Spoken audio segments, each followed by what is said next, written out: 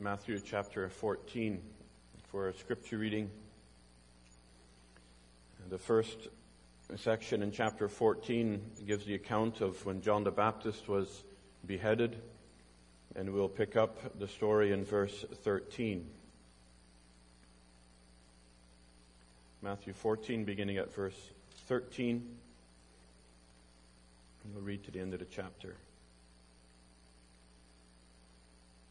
When Jesus heard it, that refers to John the Baptist, he departed from there by boat to a deserted place by himself. But when the multitudes heard it, they followed him on foot from the cities. And when Jesus went out, he saw a great multitude, and he was moved with compassion for them, and healed their sick. When it was evening, his disciples came to him, saying, "This is a deserted place, and the hour is already late. Send the multitudes away, that they may go into the villages and buy themselves food." But Jesus said to them, "They do not need to go away. You give them something to eat." And they said to him, "We have here only 5 loaves and 2 fish." He said, "Bring them here to me." Then he commanded a multitude to sit down on the grass, and he took the 5 loaves and the 2 fish, and looking up to heaven, he blessed and broke and gave the loaves to the disciples, and the disciples gave to the multitudes. So they all ate and were filled, and they took up 12 baskets full of the fragments that remained. Now those who had eaten were about 5,000 men, besides women and children. Immediately, Jesus made his disciples get into the boat and go before him to the other side, while he sent the multitudes away. And when he had sent the multitudes away, he went up on the mountain by himself to pray. Now when evening came, he was alone there. But the boat was now in the middle of the sea, tossed by the waves, for the wind was contrary. Now in the 4th watch of the night, Jesus went to them, walking on the sea. And when the disciples saw him walking on the sea, they were troubled, saying, "It is a ghost," and they cried out for fear. But immediately Jesus spoke to them, saying, "Be of good cheer. It is I. Do not be afraid." And Peter answered him and said, "Lord, if it is you, command me to come to you on the water." So he said, "Come." And when Peter had come down out of the boat, he walked on the water to go to Jesus. But when he saw that the wind was boisterous, he was afraid. And beginning to sink, he cried out, saying, "Lord, save me." And immediately Jesus stretched out his hand and caught him, and said to him, "O you of little faith, why did you doubt?" And when they got into the boat, the wind ceased. Then those who were in the boat came and worshipped him, saying, "Truly, you are the Son of God." And when they had crossed over, they came to the land of Gennesaret. And when the men of that place recognized him, they sent out into all that surrounding region. They brought to him all who were sick and begged him that they might only touch the hem of his garment. And as many as touched it were made perfectly well. This far, the reading of Scripture. Dear congregation, wind has been shown to help trees strengthen as they grow. If you think of plants that are grown in a greenhouse, if you leave them too long, they'll shoot up, but they'll be spindly and weak.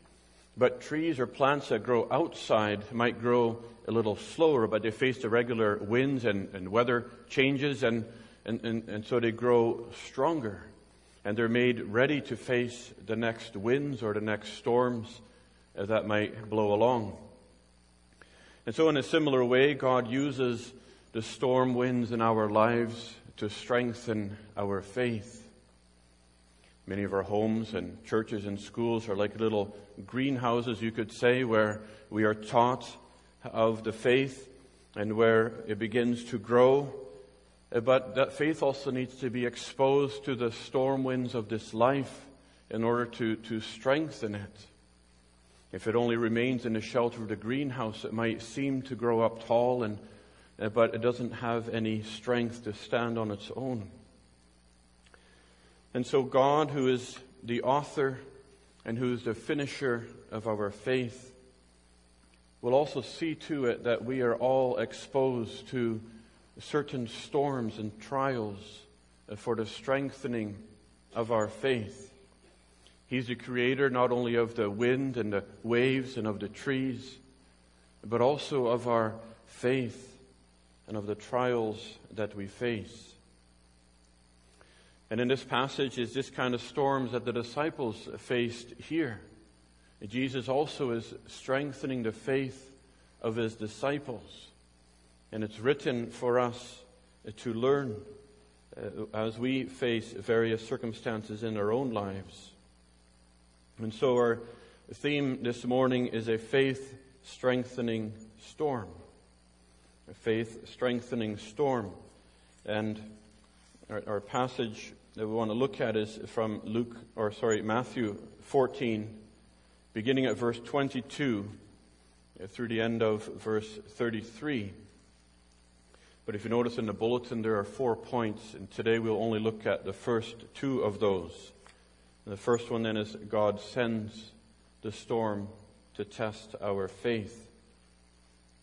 And the second is God meets us in the storm to direct our faith. So for this morning, our focus will be on verses 22 through verse 27. So then first we see that God sends the storms to test our faith.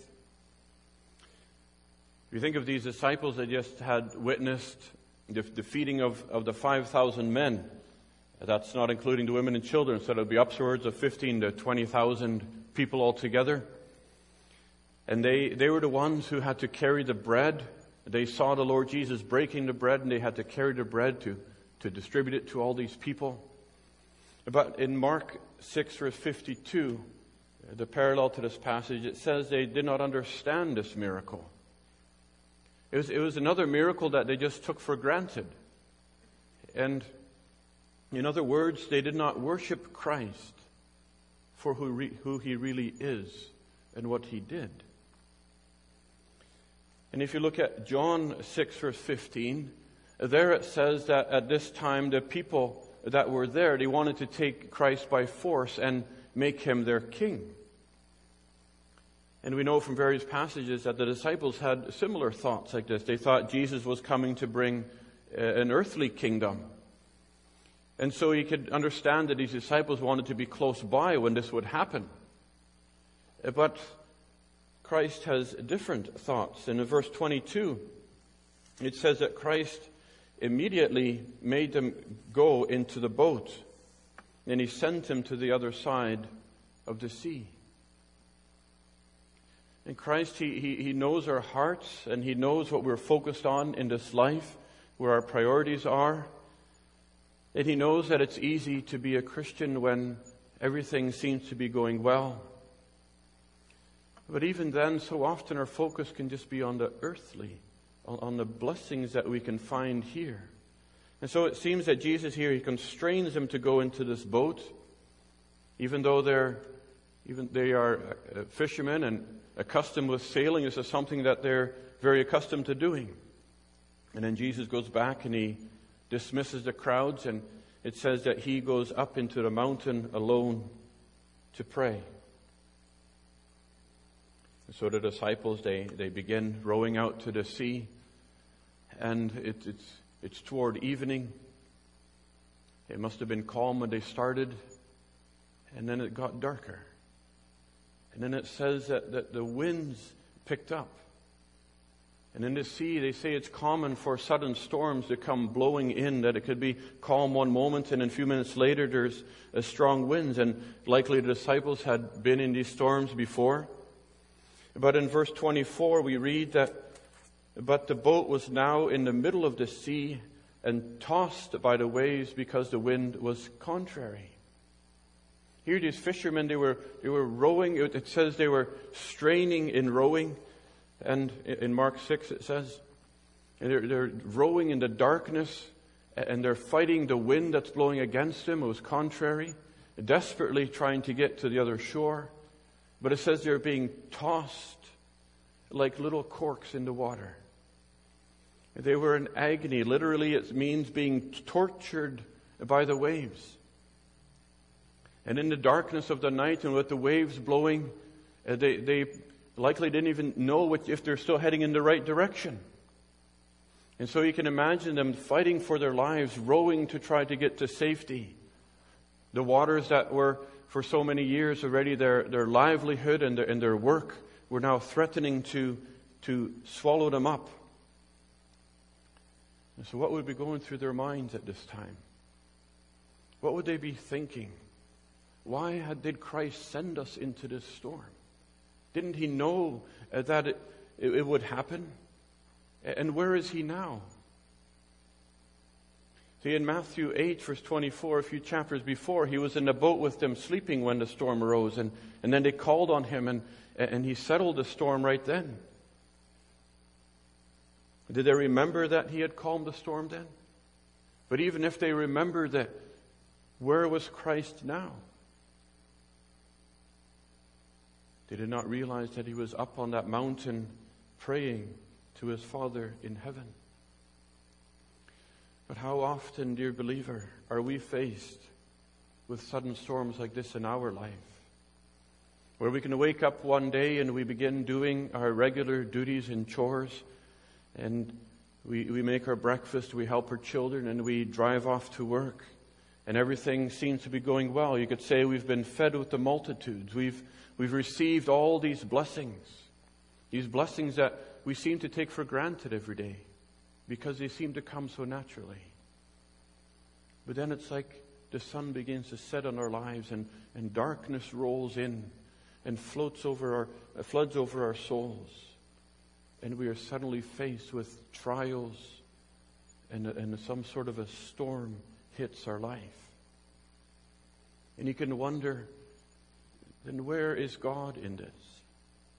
And why has God sent me into this? Was I not doing something right? Was I not walking in the path that I should have? But we can be encouraged, dear Christian, because every trial and every storm in this life is ordained by God. They're designed by your Savior for a specific purpose. And that's for the strengthening of your faith. It says the King James says he constrained. Here it says he made him. He forced his disciples to go into the ship, knowing full well what would happen. And so the disciples obediently go and float across the sea. But Christ himself, we know he was sent, he was driven into the wilderness by the Spirit to be tempted, driven to face these tests. But then you can ask, why did he send his disciples out alone? Do we have to face these challenges, these struggles, these trials in our life alone? And the answer is no, he will not leave you there. But as we see in our second thought, he meets you there. God meets us in that storm to direct our faith. In verse 25 it says, "Now in the fourth watch of the night, Jesus went to them walking on the sea." So in the fourth watch of the night, that's between 3 and 6 in the morning. And in Mark again it says that Jesus saw them straining at rowing. And he sees you in whatever circumstance or situation you are in right now, even if you're rowing for your life. God sees you in your circumstance from his position in heaven. These disciples have been rowing now for between 6 to 8 hours from the setting of the sun to the fourth watch of the night in these heavy seas and in contrary winds. Now these were experienced fishermen. They were accustomed to rowing, and in the night and probably against the wind. But now you have to think that they probably didn't know how much longer they could continue. How many more waves could hit this boat before it would sink? How much longer could their arms hold out against those oars? And still we see their perseverance in this. Because if it was a contrary wind, they could have let the wind blow them back to the shore from where they came from. Back to where they had last seen Christ. Back to where the miracle just happened. But instead they were persevering, they were pressing on into the storm, following the words of their master, even though it seemed so impossible. Maybe they did think they were almost at land, not realizing that they're still in the middle of the sea. Because darkness makes these storms seem that much worse, doesn't it? You can't see where you're going. You can't see how far you've come. But you can't give up. We're called to walk by faith and not by sight. And these disciples, they persevere, and you know you cannot go back, but you need to persevere in whatever circumstance you are. That's why Jesus said, "My kingdom is not of this world." Because we need Christ, but not in the way that the Jews wanted him, just as an earthly king to give them temporal blessings and ease. But it's these kind of moments that God uses to teach us. Because it's at this moment when it seems that all hope is lost, and when it seems that faith has lost sight of Christ, that Christ himself comes to you. Because there are times when we strain and when we work and we row figuratively, and we seem to make no progress in our life. We seem to make no progress through the trials or spiritually. And our eyes can be on the storm and on those waves and on the troubles that we face. We can be so focused on rowing, on the oars, on our own efforts to get ourselves through it. Just trying to stay afloat, but we're resting in our own strength and we're resting in our own efforts to get us through these trials and these difficulties. But do we see Christ in it? Do we recognize the hand of the Almighty God in all these trials? And are we relying on Him in the midst of it? Because it appears that these disciples were not expecting to see Christ or to receive help from Him as they did before. And that is because they don't recognize Him when He does come. But in verse 25 it says that He did come in the middle of the night. He came walking on top of these boisterous waves as if it was just a sheet of glass. He comes walking to them, unaffected by this storm that is nearly drowning them. And so we can see that Christ comes walking to you, walking over the very waves that seek to swallow you up. That Christ even uses these circumstances that are a hindrance to us, but they're a path to Him to come to us. And He comes to revive and to strengthen and to direct your faith. And He uses these times to show that His power and His kingdom are beyond the physical realm of this world. He's greater than these storms in our life. He's greater than all the blessings in this life. But these disciples, they fail to see Christ for who He really is. They fail to see who He was when He broke the bread and gave it to the 5,000 people. But here they're being bent like a little tree, like a little sapling in the wind. But then Christ comes to show them who He really is for them. And it says, as they look out over the waves, they see Him walking, but they don't recognize Him. And it says in verse 26, now when they saw Him walking on the sea, they were troubled and saying, it is a ghost. And they cried out for fear. They screamed in terror. That's how terrified they were of seeing that ghost. He said, if the storm wasn't enough, now suddenly this. And so it is when we find ourselves in the middle of trials and storms, that even the little things can seem like such big things. And if we do not see God's hand in everything in our life, we can quickly interpret everything as being evil against us. Then immediately, it says in verse 27, immediately Jesus spoke to them. Here is Jesus who was up on the mountain praying to his Father. Jesus who is watching you in every circumstance that you are. Jesus who walks over top of the trials that threaten to swallow you up. He comes immediately. And he says, be of good cheer. It is I. Do not be afraid. Even though the disciples have been rowing now for 6 or 8 hours, it says immediately. And when they seem to have reached that breaking point, it's as if Jesus comes and says, this is enough. In Matthew 12, verse 20, it says, a bruised reed he shall not break, and a smoking flax he shall not quench. And in his name the Gentiles shall trust. He knows our limits. He knows which gust of wind will snap this bruised reed. He knows which wave will put out and quench that smoking flax. And he knows how to make us trust in him alone. And it's at that perfectly ordained moment that Christ steps in. Because it's when we have exhausted all our own strength, all our own recesses, that we are ready for the clearest view of Christ himself. That, as Paul says, when we have lost all confidence in the flesh, when we've lost all confidence in our own ability to save ourselves, that is when we need Christ the most. And then Christ steps out into the storm and he identifies himself. And he says, it is I.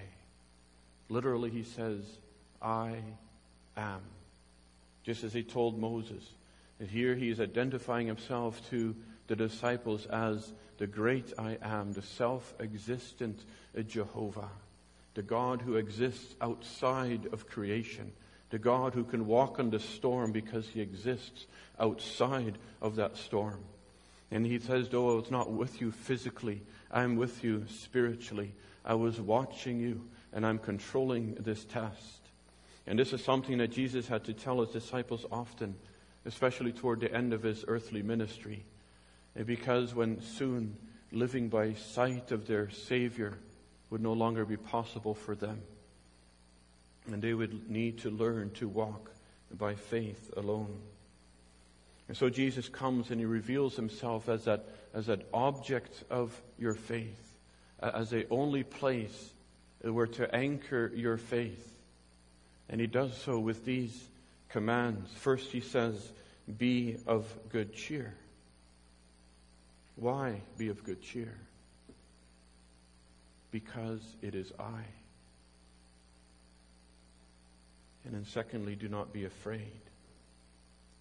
So that in the midst of all your trials, know that I am with you, that I will never leave you, and that I will never forsake you. And so Christ, he instills courage into you by his very presence. If you think of boys when they're young and you take them to the forest, they might be scared to run into the forest by themselves. They're afraid of what might be, of the unknowns in the forest. But when their dad is there, then they have courage as big as their dad. And if you know when Christ is with you, your courage is as big, as large as Christ. And that drives out your fear. Do not be afraid. That even though fears might still arise in your hearts, fears of the noises, fears of the unknown, fear of the darkness, but that fear is then channeled for those boys, it's channeled through their dad, and for they can hide behind him when they're afraid. And so Christ is saying, here I am, take courage, because I know the way. Do not fear, but hide behind me. I will help you, and I will strengthen you. And so often we're we're afraid of the things that we can see, or even of things that we cannot see. But Christ is showing us that our life is to be hid in Christ, not in the things of this world. And so Christ, He sees you in this storm. He is the one, He is that gardener who walks through the garden and checks these trees of your faith to see how they're growing, to see if they're healthy. He knows how in this world our eyes can so quickly be blinded by the waves of the storms that we face, and that we cannot see Him spiritually as we ought. But that's where He comes walking over top of these waves to you, to meet you in the middle of these storms. And He lifts up your eyes and He directs your faith to Him, to instill courage in you, showing that He is with you. And so are you rowing now in your life? If through whatever storms or duties in your life that you face, and you seem that you can make no progress, you're focused on whatever obstacles you face, or you're focused on whatever strength you can put into it, and yet you seem not to be able to make any progress. Well, then He says, look up for Him and see Him who can walk over top of these troubles. And what storms are you facing? Or what storms will God send to you in the future? Because they will come. Everyone's faith must be tested. And your doubts and your fears will well up in this life. But Christ is watching. And Christ is interceding. Not just on a mountain now, but now He's in heaven, interceding day and night at the right hand of His Father forever. And there He sees, and there He hears, and there He knows how long you have been rowing, and He knows what strength you have and what strength is left, and how many hours are left before you have no more strength to go on. He knows how many more waves that boat can take before it sinks. But He says, it is I. Do not fear. Be of good cheer. And so He directs each one of us to look unto Him, for all these storms that come into our life are given for a purpose, for the strengthening of our faith. But then next time we will continue the rest of this passage to see how this brings us, as it did to the disciples in the last verse, to worship Him. Amen.